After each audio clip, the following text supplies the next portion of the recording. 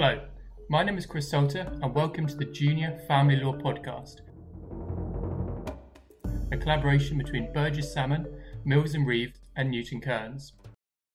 Today, I'm joined by Louise Tromans, a 6.5-year qualified solicitor and colleague at Mills and Reeve, as well as Ali Granville, a 3-year PQE solicitor at Newton Kearns.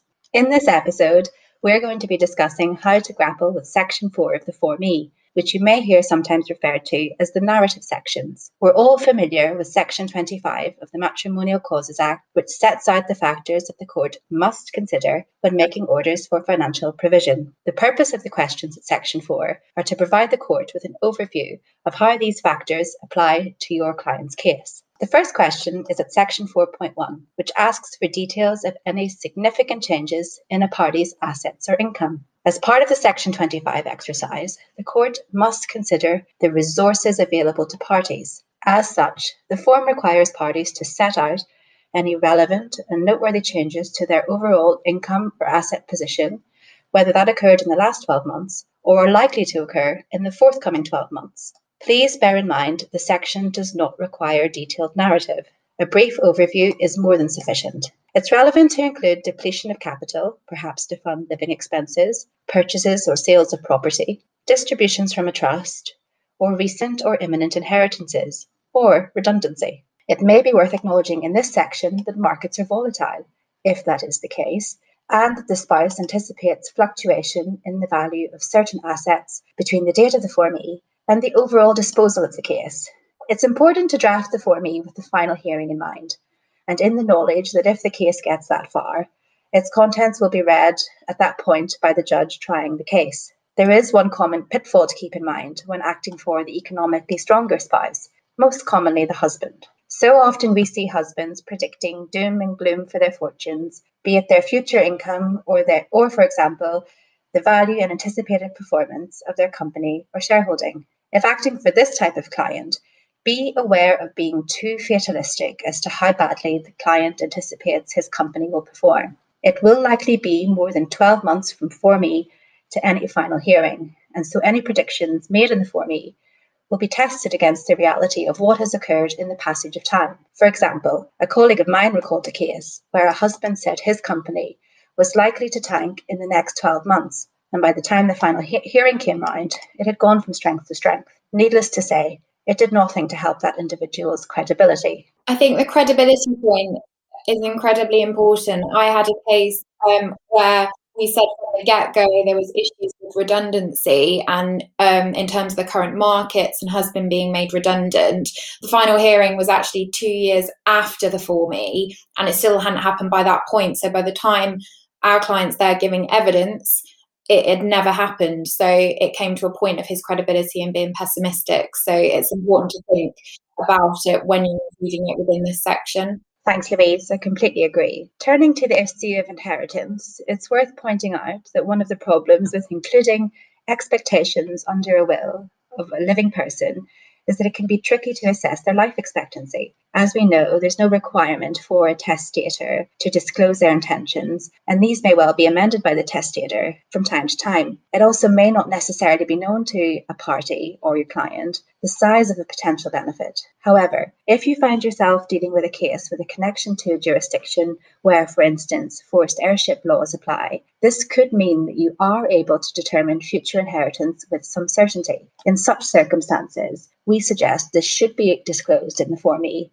and could then be reasonably considered by the court as a financial resource. I'm now going to turn to Section 4.2, which deals with the standard of living enjoyed during the marriage or civil partnership. As we know, as part of the Section 25 exercise, the court will consider the standard of living enjoyed by the family before the breakdown of the marriage. Note that Section 25.2 refers to the standard of living enjoyed by the family before the breakdown of the marriage, not just the parties. This means the children's standard of living should also be taken into account. When approaching this question, I think it's helpful to bear in mind that standard of living is often only a magnetic factor in bigger money cases, as there are seldom sufficient resources in the average money case for the divorcing spouses to seek to individually replicate the marital standard of living. In most cases, the resources that once funded one household now must fund a second. This means that there will, in the average case, not be sufficient resources to maintain for either,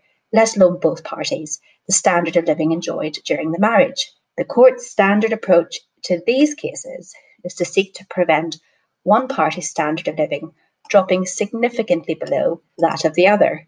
If you're acting in a bigger money case, you may be able to demonstrate that the parties could each maintain the lifestyle enjoyed during the marriage. That said, it would only be in an unusual case where a judge will assess their needs on the basis of maintaining precisely the same standard of living separately as they enjoy together. For example, replicating in the order the family home in Devon, the pied-à-terre in London, and the Tuscan holiday home for the other spouse. This is the case even where to do so would in the numbers be affordable, as it's simply unrealistic. Instead, the family wealth is utilised and divided between the parties in a manner which generously assesses their needs. The court refers to the marital standard of living, as particularised in the Form E in the first instance, as a marker of how generous that needs assessment should be. In approaching this question, the devil is really in the detail. Examples may include properties purchased, details of any holidays, meals out, and cars. In cases I've worked on, I tend to add as much colour as is proportionate around the type of resorts, the class of air travel, for example, the frequency of any trips, how the family spent money on their lifestyle, the type of restaurants and leisure activities, all of which can really help paint a picture of how the family live. It can also be really helpful to add in detail around the quality, size, and specific location of family properties anywhere in the world.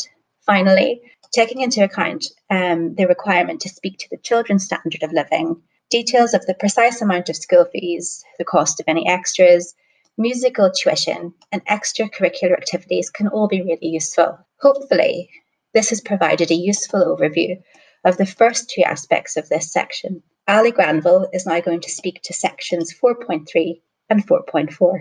So looking at section 4.3, that is where we look at the particular contributions of either party. So the first thing for all family lawyers to think about is to be aware of the fact that there isn't in family law a discrimination between each party's monetary and non-monetary contributions. So this means that homemaking is considered as much of a contribution as breadwinning, and this has been the case for many years, and you'll likely have gone through this at law school. The first thing then to consider once you've explained that to your client is whether you can distinguish between non-matrimonial and matrimonial assets in this case. So an example of a non-matrimonial asset would be something like inheritance. And often parties are really keen to ring fence any funds that they can to keep it out of the matrimonial pot. However, whether or not you can run a matrimonial versus non-matrimonial property argument will be subject to the question of needs, which always takes priority. If you are of the position that all the assets are matrimonial property, then it is likely that all the assets will be shared subject to needs. Another point that we don't often look at in contributions is the question of a special contribution. So this is really rare, and I've only had one case where we've looked at that. And this kind of thing is where one of the parties has made such an exceptional contribution, so we're speaking genius, that they shouldn't be subject to 50-50 sharing. So I'd say generally it's accepted that you need to be looking at wealth in excess of 200 million to be able to run a specials argument. And if you are able to show that kind of level of wealth, then you may be able to move away from the 50-50 split, but only insofar as you'd be looking at more of a 35-65 split at the maximum. So somewhere in between the non-special contributor getting 35% to 50%. And you're not going to do much better than that, I'd say. But what I would say about contributions is that people often want to go into quite a lot of detail about, what they've done to support the family when the other person hasn't been. And as I said at the beginning, non-monetary contributions are just as valuable. So it's really a waste of time to detail anything that isn't to do with matrimonial property or matrimonial property. You don't want your client to be delving too much into a narrative that is only going to get the other side's hackles up. So now moving on to behaviour and conduct, which is section 4.4. Again, this is where clients really want a narrative of all the wrongs that the other spouse has ever done to them and what a terrible time they've had. But you really need to make clear to your client that actually this is only very rare that it will be appropriate to fill in the conduct session. In the vast majority of cases, it is simply not appropriate to refer to conduct. Only where, and this is the actual words, it would be inequitable for the court to disregard it, would you consider conduct. That's from section 25(2)(g). Some of the types of conduct that have been relevant and have been found in cases to be relevant are of such a level that they include the attempted murder of the wife. Another one is where a wife allowed the husband to believe that he was the biological father of a child when she knew that he wasn't. And so he was under that mistaken belief for many, many years. So that goes to dishonesty. I think Kira has a recent case she had where there was conduct issues. Yes, Ali. I had a case recently with a client whose spouse had been in prison for conspiracy to defraud and had had a significant proportion of the matrimonial assets recouped by the Crown. That case isn't yet at Form E stage, but I think that's the type of example that would be relevant to include here. And any kind of conviction or general dishonesty is probably worth detailing if they've got to the criminal stage, because this shows the party's character, but again, only in monetary terms, only in terms of finances. So don't just put, all the bad behavior that someone's ever done in their whole life. It needs to be in relation to finances in terms of the marriage. Louise, you've got an example, I believe, about a conduct case as well. Yeah, the only time that I've been successful in running a conduct case was when husband had built up significant debt due to gambling, which was unknown to wife until there was disclosure. And on that basis, we raised conduct and wife was given essentially the matrimonial home just on the basis that was the only capital remaining, and husband's conduct had depleted the assets. I also had a case where it settled, so we didn't get to trial, but we threatened a conduct case in that we said we were going to run an add back claim. And an add back claim is where one of the parties has dissipated assets in a way that is relevant to conduct, and so you request that money is essentially added back into the matrimonial pot to the detriment of the party who spent it. So in my case, we had a party who had spent significant sums on sex workers, and it was in cash. It was going to be extremely hard for us to prove, but we suggested that we would go into looking at all the transactions and running an add back claim on that. And because of that, and putting that in the conduct section, we were able to settle quite favourably for my client. And that's now I'm going to pass on to Louise in section 4.5. So in terms of section 4.5, this is essentially a catch-all section for all sections within the Form E. So it provides space to elaborate on previous sections. So it's important to ensure that this section is consistent with the Form E as a whole. And 4.5 specifically links to section 25 of the Matrimonial Causes Act. So it's kind of a catch-all, but consistency is key, really. The first point is in terms of earning capacity, and you need to consider this for your client and their spouse, so it can work both ways. For example, was it a traditional marriage where, husband, for example, was the main earner and wife stayed at home, which we have happen often, and this is again something to address here. Yeah, so if you're running a compensation argument for relationship-generated disadvantage, i.e. for loss of a chance, as a result of how the division of breadwinning and homemaking was apportioned during your marriage, this would be the place to set out a brief summary of your position, I think. And you can kind of link this to qualifications, retraining, traditionally, I suppose, if you're acting for wife, how long it would take her to get back into the workplace. And again, link again to section 15, looking at income and any changes in circumstances that you can see coming up in the future.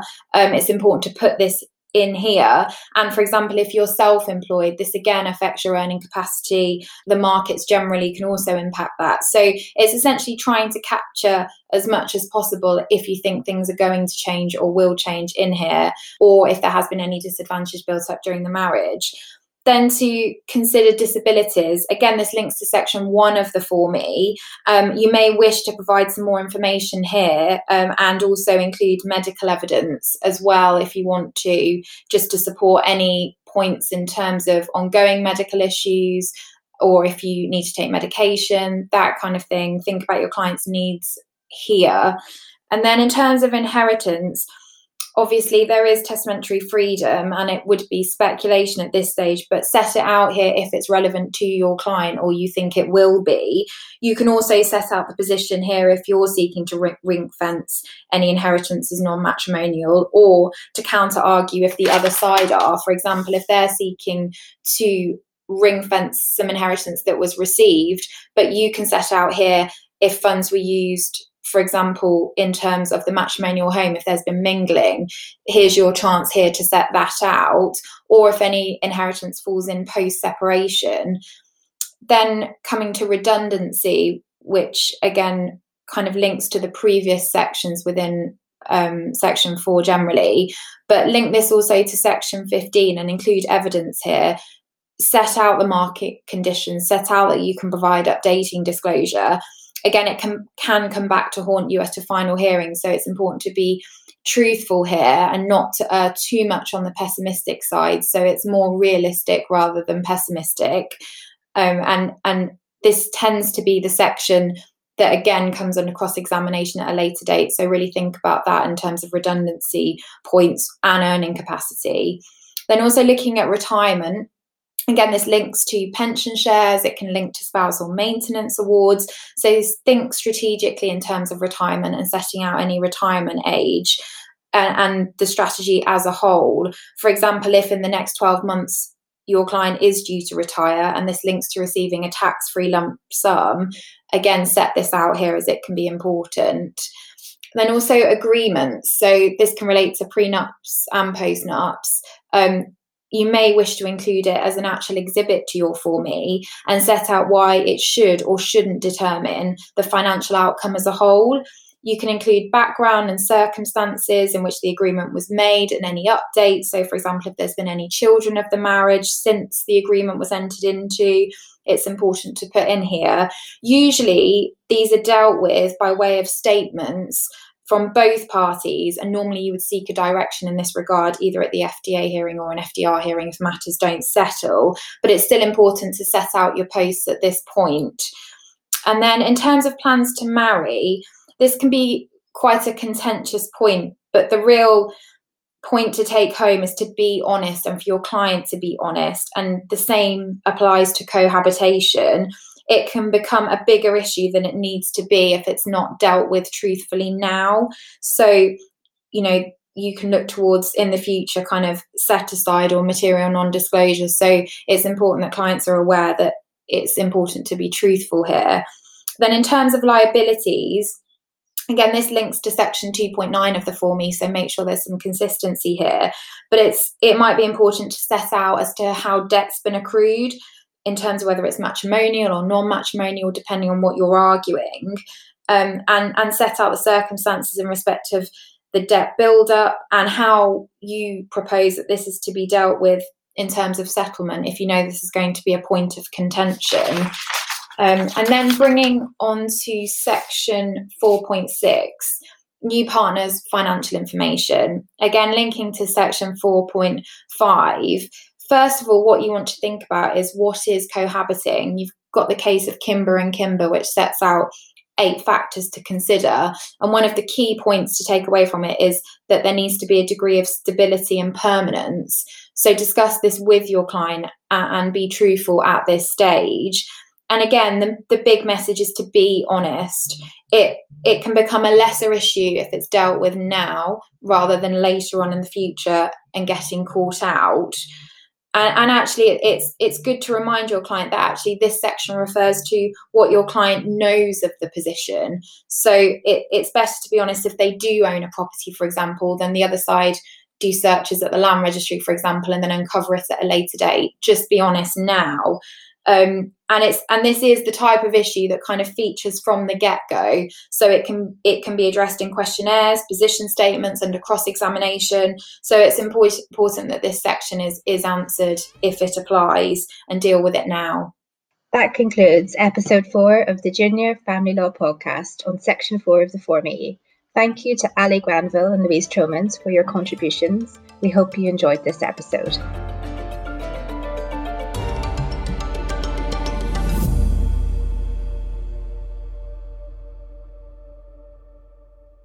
You have been listening to the Junior Family Law Podcast, a collaboration between Burgess Salmon, Mills and Reeve and Newton Kearns. We look forward to you joining us on the next episode.